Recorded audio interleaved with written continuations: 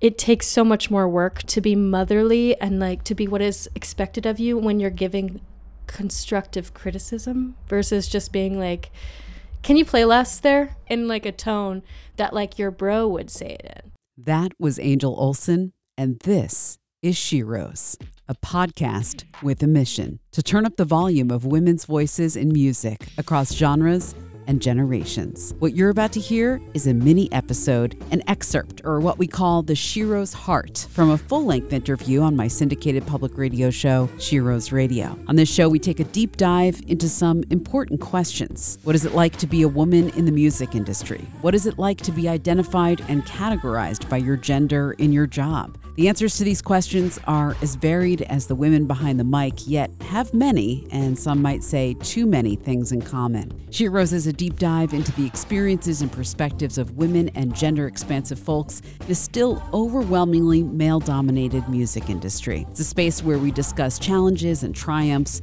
how far we have come, and how far we still have to go. These are the voices and the stories you didn't even know you were missing. Let's dive in.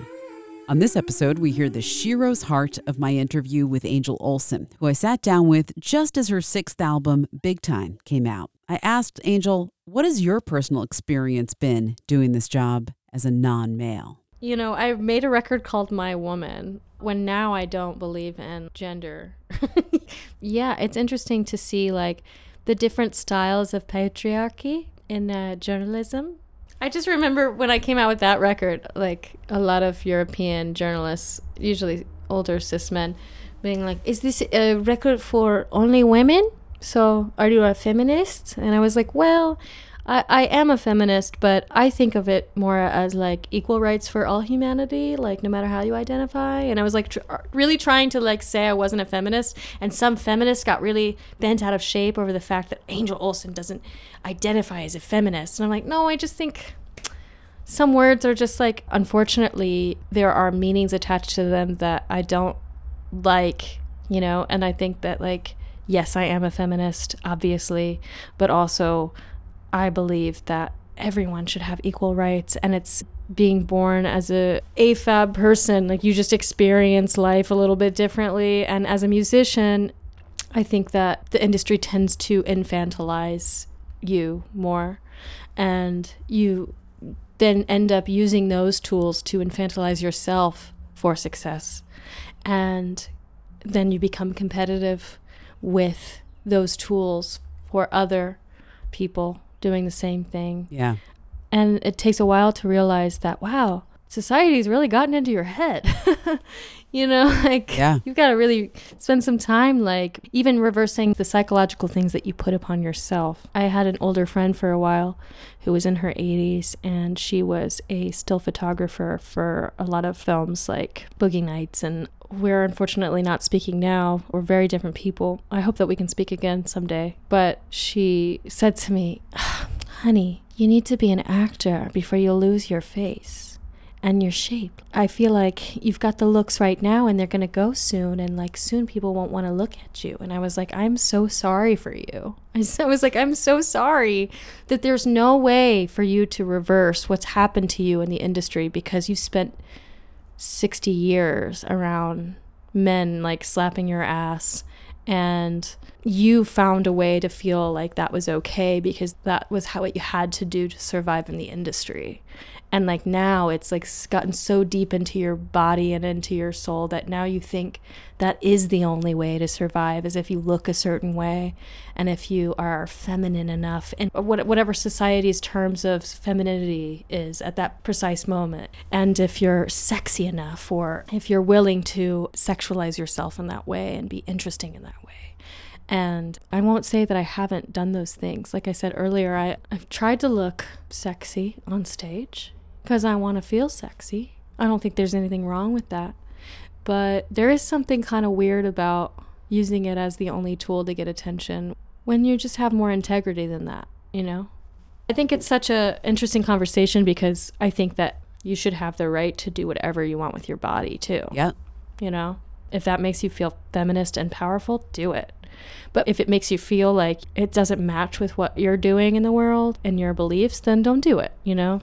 I think there's different forms of the system. And it's not always from cis older men in Europe that I get the kind of remarks that make me think, whoa, you're doing the same thing that all of these men have done. Right. You know, you're not even realizing that you're a victim of this as well. And I've done it too. So it's hard because you want to be like, I'm not going to spend all day talking about how to deconstruct what society calls feminine and what society calls masculine. But I've always thought of myself as more of like a Joan Didion, you know, or like an Agnes Varda, like somebody who's kind of neutral. And like, I just want to have a neutral voice and I want to relate to people. But I do think being an AFAB person who's performing in front of people. For our listeners that don't know what AFAB means, it's assigned female at birth, just in case. Yeah, yes. And I don't like always having to say AFAB, you know, but it's kind of useful sometimes. And also, I've noticed that whenever you're really smart and you're really clever as a writer and as a musician, you tend to get treated like... You know, I remember this person, I won't name them, but they are a professor, said to me after a show, like, shouldn't you be trying to have kids? And I thought, wow. Whoa. Oh my God. Whoa. I didn't understand at the time that was resentment and jealousy. I didn't understand that he wanted to put me in my place.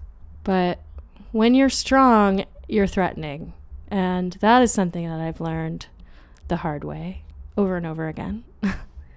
And it's only more fuel for the fire for me. So my favorite thing to say to people who have broken my heart or disappointed me is that I have a really sharp tongue and I will make something out of this that is bigger than the situation, you, me. I will have fun with it and it will just be creative instead. And it's not a threat. It's just what I do to overcome things. The situation itself will just turn into a storyline that will help people. And that's what I'm hoping for. I mean, there's so many different parts of music that you're never told about or never taught that you just have to learn by being in it. Like wearing all the hats, being the friend, being the boss. Being the boss that's female, that's younger than you. You know, that's just like, it's weird. And I don't think that the cis men that have worked with me have ever intentionally, you know, I've always felt really respected by them, but because of the way that I feel in society or the way that I have felt in society, it takes so much more work to be motherly and like to be what is expected of you when you're giving constructive criticism versus just being like, can you play less there, in like a tone that like your bro would say it in. And so I find myself being like, wow, like playing good coach, bad coach, like without them asking. It's like, it's my own issue, you know, like, wow, that is really special. I love the way that you play it. It's a cool tone. What pedal are you using? Like asking a lot of questions and then being like, yeah, let me think on it. Like I'm learning something from them whenever I feel that energy of like, oh no, this could go poorly. And I just find myself being like, I'm learning something from you because you're the teacher for me. Wow. And what I'm learning is that you're a really great player. So I have to think first about how great of a player you are. You know, like I'm just like, what? And I think that a lot of that is just like my own conditioning, like feeling fearful of just saying something straight up. And I'm working on it, you know. And I'm also working on being like, when someone is bummed about the way that I said something, I'm like, oh, dude, like, it's not a big deal. Like, I didn't mean it like that. You know, I was just trying to be quick. Right. But there is this feeling of responsibility of like being really sweet and kind and overly loving before you are saying no. Yes. You know? Have you ever tried playing and only working with women? I mean, I work with a lot of women now. There are only 2 cis men in my band now. Now it's 2 women string players, Emily who plays bass, Nona who sings. We have someone who's a woman who's doing our monitor engineering. So it's just 2 dudes. It's like half and half right now. Oh, that's awesome. Yeah. And do you find that it's different? Yeah, it's way different. You don't have to do that dance. Oh, it's so nice. I was curious also about, now that you're out, whether being out would change any of that dynamic. And maybe it's too soon to know because it hasn't been that long. You know what's weird is like when I came out, it's weird how many men try to hit on you when you come out or when they realize you're gay. It's like they want to like win the game. That's right. But yeah, it's interesting. But Yeah, I don't know. I think I haven't really noticed a change, and I don't know about live shows, but I'm pretty sure like a lot of the fans have like hoped that I was queer or thought that maybe I was. Yeah. Every now and then there's a fan that's like, we don't care. I didn't need to know. And I'm like, well, somebody did. Somebody needed to know that it's okay to be gay. And it wasn't you, but that's okay. Right.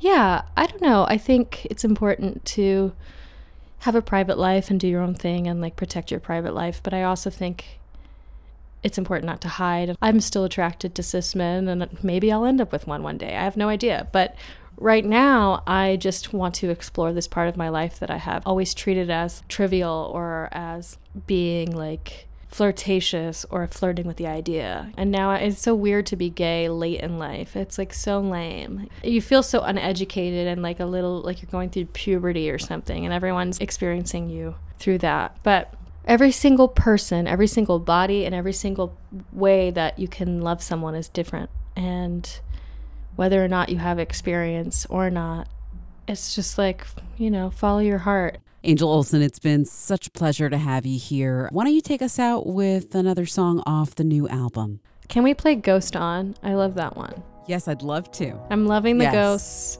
I think that a lot of that is just like, for me as a writer, with each record that I release, it's like a different version of like where I am in life, and like replaying them over and over again. Sometimes you feel like you're taking the ghosts with you. So yeah, I think there's a lot of themes of that. I feel haunted sometimes by not the songs, but like who I was.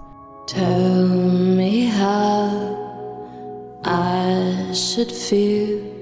How can this heart learn how to heal? When should I believe the things you say? You change your mind from day. Many thanks to Angel Olsen for being with us. The new album, Big Time, is out now on Jaguar. To hear this full interview, head to sheroesradio.com/episodes. And we'll also be putting it out as a podcast. Thanks so much for listening to the Sheroes podcast. Together, let's keep turning up the volume. Sheroes is produced by me, is mixed and mastered by Sarah Holtz, and production assistance from Emma Philippos. Our original theme music is by Lucius. Sheroes is also a nationally syndicated radio show on the airwaves across the U.S. You can visit sheroesradio.com to find out more, support our work with Patreon or merch from the Sheroes shop, and keep in touch. We're on Instagram and Twitter. I'm at Carmel Holt, or find us at Sheroes Radio. And please consider leaving us a rating and review wherever you listen to podcasts. That helps us grow and bring you more of your favorite Sheroes. Until next time, remember, music is our superpower. I'm Carmel Holt. Thanks so much for listening.